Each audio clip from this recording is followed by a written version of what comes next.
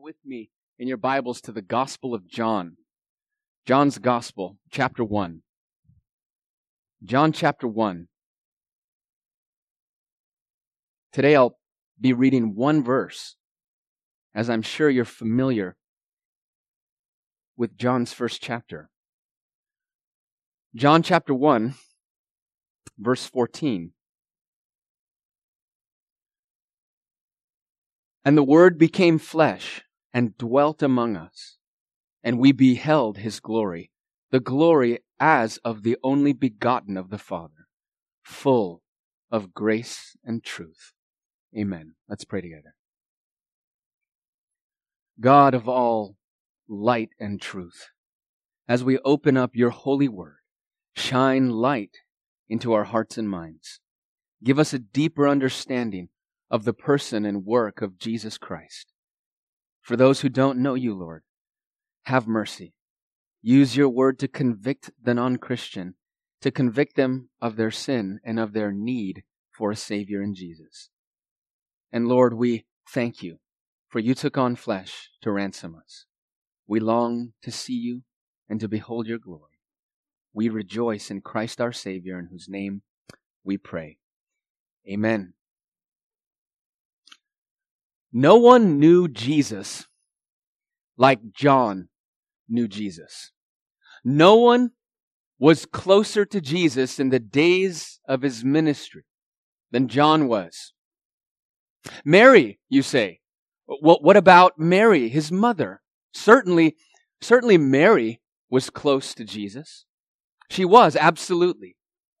But as you read the Gospels, it's as if Mary was distracted by her maternity, by her motherhood.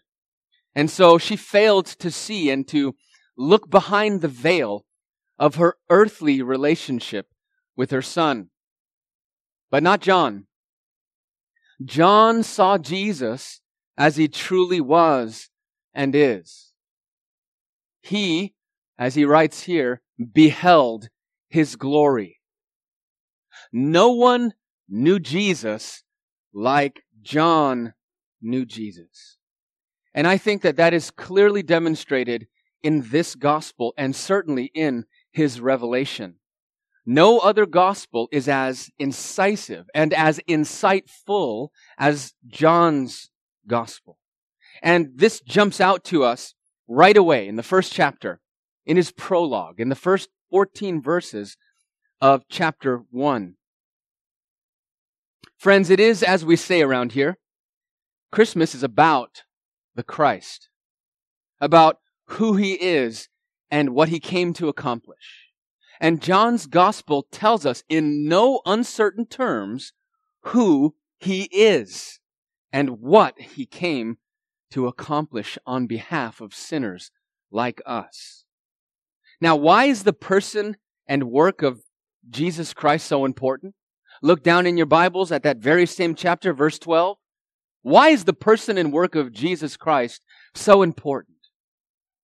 So that as many as receive him, John writes, to them he gives the right to become children of God, to those who believe in his name, born not of flesh and blood, nor by the will of man, but born again, born from above, born of God.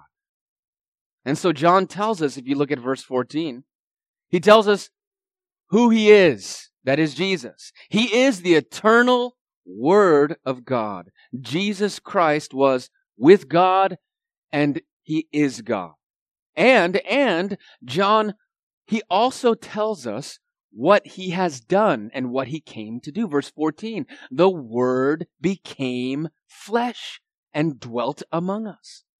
He was, in other words, he was truly God and he was also truly man. And my question this afternoon for all of us, especially for the non-Christian, here it is. Have you beheld his glory? Have you beheld his glory? He was truly God and he was truly man. Have you then beheld his glory? We sing, "Come behold the wondrous mystery." Truly God and truly man? Have you beheld him? And there's your outline. Well, firstly then, he was truly God. And you know that John's gospel begins in the beginning. Familiar words. In the beginning was the Word. Familiar words. Words that bring us back to the beginning. Back to the book of Genesis. To the dawn of time. And to the creation account. And John is saying that he was there. That our Lord and Savior was there. He is that beginning who spoke the cosmos into existence. Since Genesis, as it were, since the creation account, we have been waiting for this moment. As if it all culminates here in the incarnation of the Creator in the fullness of time. This Word, this Son of God, this Jesus, the Christ, this Christ who has life in himself. Look at verse 4. In him was life. This Christ, he was the life giver, the author of life. He created all of it. Verse 3, all things were made through him, and without him nothing was made that was made. He, beloved, was with God, and he, beloved, was and is God, truly and completely God. Timeless and transcendent, before the beginning, the Ancient of Days, the very God of very God. You see, John knew who he was. Do you? Do you know him? We sing, veiled in flesh, the Godhead see. Hail, incarnate deity. You see, John looked behind the veil. And so must we. If we don't look behind the veil, we will not see, nor will we behold his glory. Friends, he is not a prophet as Muhammad taught. He is not some kind of moral exemplar as the secularists teach, or some kind of spiritual guide as the agnostic teaches. In his short essay titled, What Are We to Make of Jesus?, C.S. Lewis writes this: if you had gone to Buddha and asked him, are you the son of Brahma? He would have said, you are still in the veil of illusion. If you had gone to Socrates and asked, are you Zeus? He would have laughed at you. If you had gone to Muhammad and asked, are you Allah? He would have tore his clothes, and then he would have cut off your head.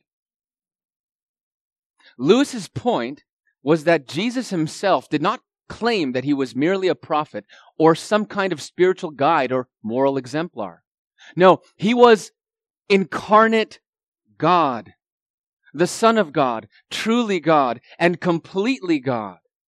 And the people who knew him best, John in this case, John says that he was and is the eternal Word, who was with God and who is God.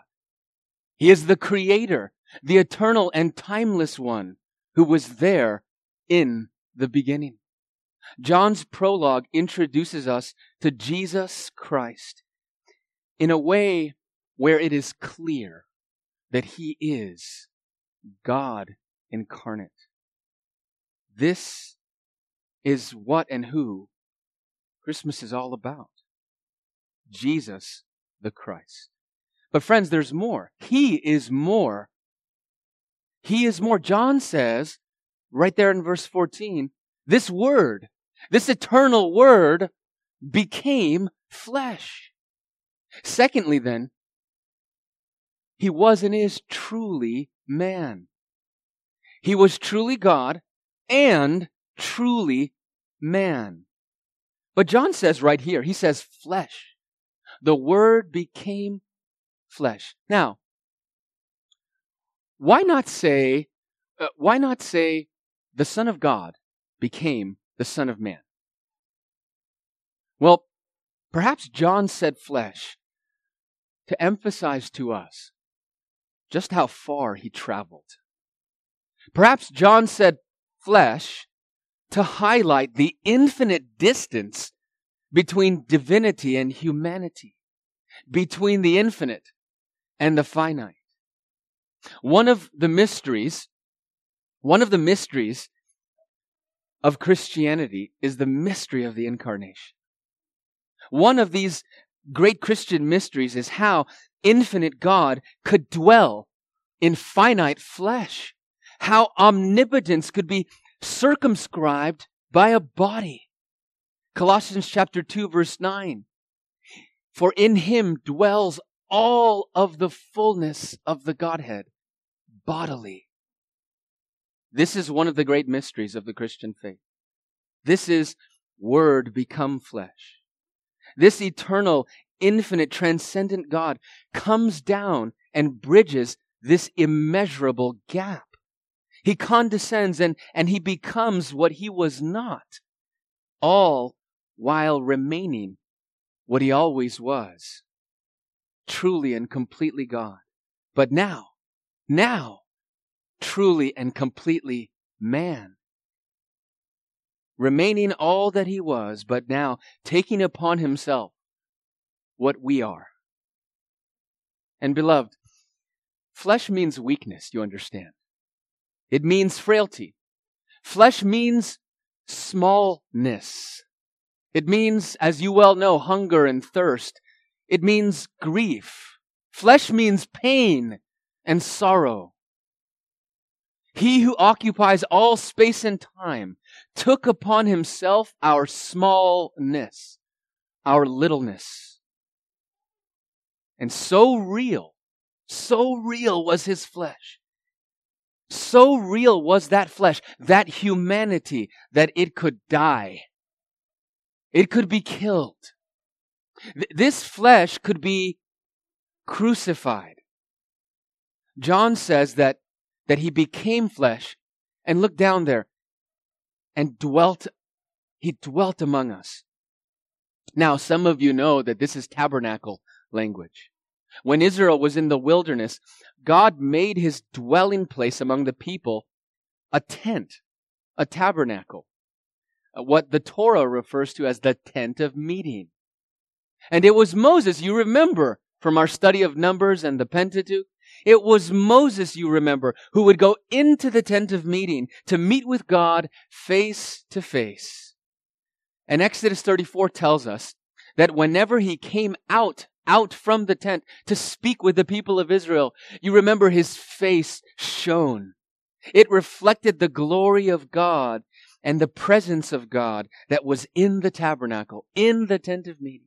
But here, in John chapter 1, in verse 14, it's the other way around, isn't it? Here it's reversed. We don't go into the tabernacle to be in the presence of glory, but it's that the glory comes out to us. The glory comes out to us to dwell with us out of the tabernacle and into the world. The Word became flesh and dwelt among us.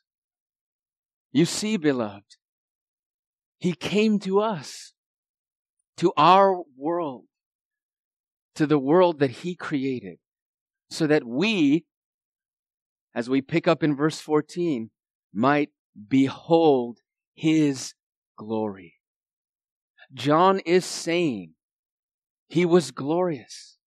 We beheld him in that glory. We beheld his glory. And I don't think John is simply referring to the transfiguration or even to his ministry of miracles, his glory.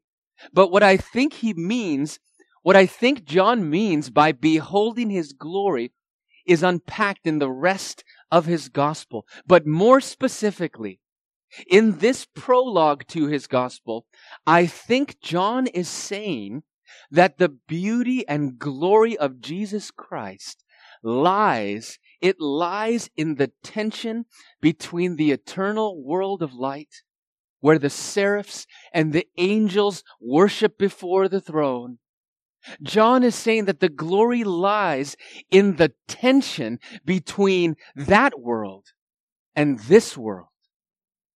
Between the majestic throne room of God, spotless and pure, and this dirty, dark, sinful ball of dust. The glory lies between the almighty throne room of God and the weak, lowly virgin womb. The glory lies in this, that infinite, almighty, transcendent God who knows all, who possesses all things, who occupies all space and time, who created all, who put the stars in their place and determines their trajectory. This one came to a virgin's womb. This one, he took upon himself the weakness of our flesh. And that, beloved, is glorious. We use that word, glorious. We use it regularly to refer to places or to things and even to people. It was glorious, we say. The panoramic views from that peak, they were glorious. Or perhaps you've heard this, a bride on her wedding day. We say, she's beautiful. She is glorious. Now, just think with me a little deeper. Just think with me for a second. As we think about this tension, the glory lies in the tension. Imagine with me, if you will, a beautiful, poised, and confident woman in the prime of her life. Imagine her then in a devastated, broken down ghetto slum, a favela, if you will. And she is there to help, to serve, and to offer herself to others in their need. As beautiful as she may be, track with me now, her glory is most clearly seen. It is most manifest in her willingness to stoop down. Her glory and beauty are seen then in the tension. So that through and through, with that image, her beauty is seen both inside and outside. She is truly beautiful, truly glorious. And it is her beauty that beautifies the ugliness and the devastation that is all around her. You see, beloved, this is what John saw in Jesus. And the greater the stooping, the greater the condescending, the greater the beauty and glory that is on display. It was when the angels beheld infinite, transcendent, almighty God. It was when they who once beheld him on the throne, eyes covered, feet covered, flying around, crying out, holy, holy, holy. It was when they beheld him as flesh, as a child, swaddled and in the arms of a sinner, surrounded by animals and in a dirty barn. This, beloved, is when they saw a glory that they had not seen or known up to that point.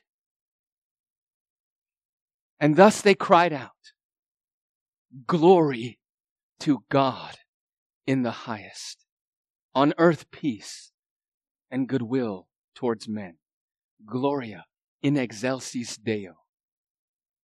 A divine beauty that beautifies the ugliness of a fallen and sinful world. John says, verse 5, a light that shines in the darkness. Into a world of sin and death comes life. Light and life. This is the picture that John paints for the rest of his gospel. And he says, we beheld his glory. Now, There is a glory in the incarnation, no doubt. But there is another glory in this chapter. In John's Gospel, chapter 1, there is another glory. And friends, there is also another John. There are two Johns in John chapter 1. There is John the Apostle, the author of the Gospel, and then there is, as you know, John the Baptizer, otherwise known as John the Baptist. And it is the Baptist who draws our attention to another beholding, to another glory. Look at verse 29 of chapter 1. John says of Jesus, "Behold, the Lamb of God who takes away the sins of the world," the sin of the world. John the Baptist is here pointing us not to the glory of the incarnation, but to the glory of the crucifixion. Not to his birth, but to his sacrificial death. Again, his death highlights the tension. The life giver, life himself, dies. It is in this tension where the glory of Jesus Christ is most clearly seen. And this is where we must behold him if we are to see and know the glory of God. And so we go from one degree of glory to another, from glory to glory, as it were. And let me say again, there is a certain glory that can be seen and is manifest in the incarnation. A glory that we behold in the tension where infinite God takes upon himself the weakness of flesh. But there is another glory that is seen and manifest in his crucifixion. A glory that we behold in the tension where omnipotent, eternal God dies.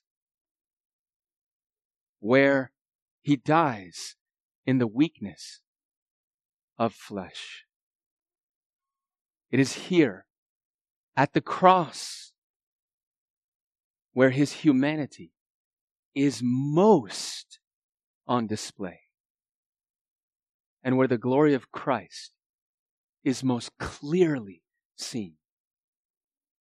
Just as in our illustration, we behold her beauty and her glory as she beautifies others.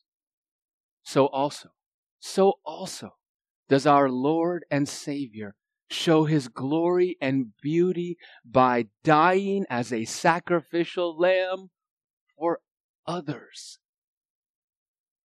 And this is exactly what Paul does. You remember this verse, Philippians chapter 2. This is exactly what Paul does. In Philippians 2, Paul goes from infinite God to incarnate God-man. And then he goes from incarnate God-man, he takes us from incarnation to the crucifixion. Listen to Philippians chapter 2, verse 6. Who being in the form of God, did not consider it robbery to be equal with God, but made himself. He made himself of no reputation, taking on the form of a bondservant and coming in the likeness of men. There it is. There's a tension there and a glory to be seen in the tension. And being found in the appearance as a man, he humbled himself. And here's another tension. And he became obedient to the point of death, even the death of the cross. You see, the beauty and glory of the person of Jesus Christ, of the God-man, is most clearly and most plainly manifest in the tension. When Almighty God becomes man, in his condescending, in his coming down. And just when we think he can't condescend more. He can't. From the eternal world of heaven to a dirty barn, from the embrace of his Father into the arms of a sinful woman, just when we thought he could not go lower, he goes even lower, and he condescends even more to the point of death. Paul says, even the death of the cross. And that, all of that, for you, for us.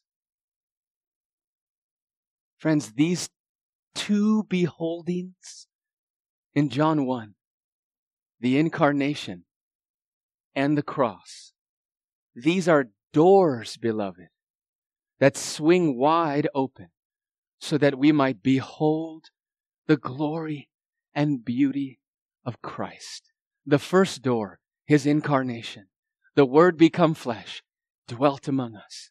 And the second door, His crucifixion.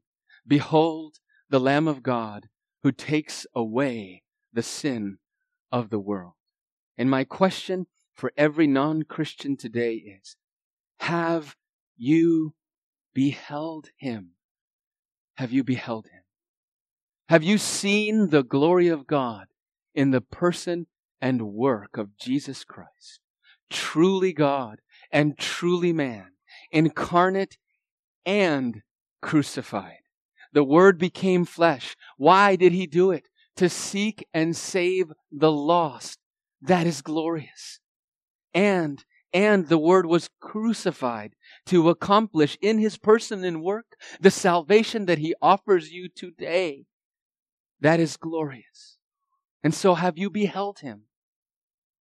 Again, verse 12 of John's Gospel, chapter 1. Have you beheld Him? Because as many as receive Him, to them, to you, I pray, He gave the right to become children of God. It is in the person and work of Jesus Christ where you see and know God, and where you will receive His grace. He is the Son of God, the only begotten, and He is full of grace and truth. Verse 14. It is in this beholding that you will be transformed and born again. You see, beloved, Christmas is not something that we just celebrate. But listen, Christmas it's not something that we merely celebrate. But friends, Christmas is something that happens to you. There's a Christmas hymn that I've been listening to on repeat. It's a particular line stood out to me this year. There's usually one hymn that catches my ear every year, and I just put it on repeat. But there's one line that stood out to me this year. And perhaps you're familiar with this hymn, O Little Town of Bethlehem. Now listen to this. In the fourth stanza, O Holy Child of Bethlehem, descend to us, we pray. Cast out our sins and enter in. And here's the line that stood out. Be born in us today. Be born in us today. I hope and pray that you will not merely celebrate Christmas this year, but I pray that Christmas be in you. And as you give and receive gifts this year, I pray that you receive Christ into your heart. Look to Christ and put your full trust in Him. Come, behold the wondrous mystery. He, the theme of heaven's praises, robed in frail humanity. Come, behold the wondrous mystery. Christ the Lord upon the tree, in the stead of ruined sinners, hangs the Lamb in victory. Let's come to God in prayer.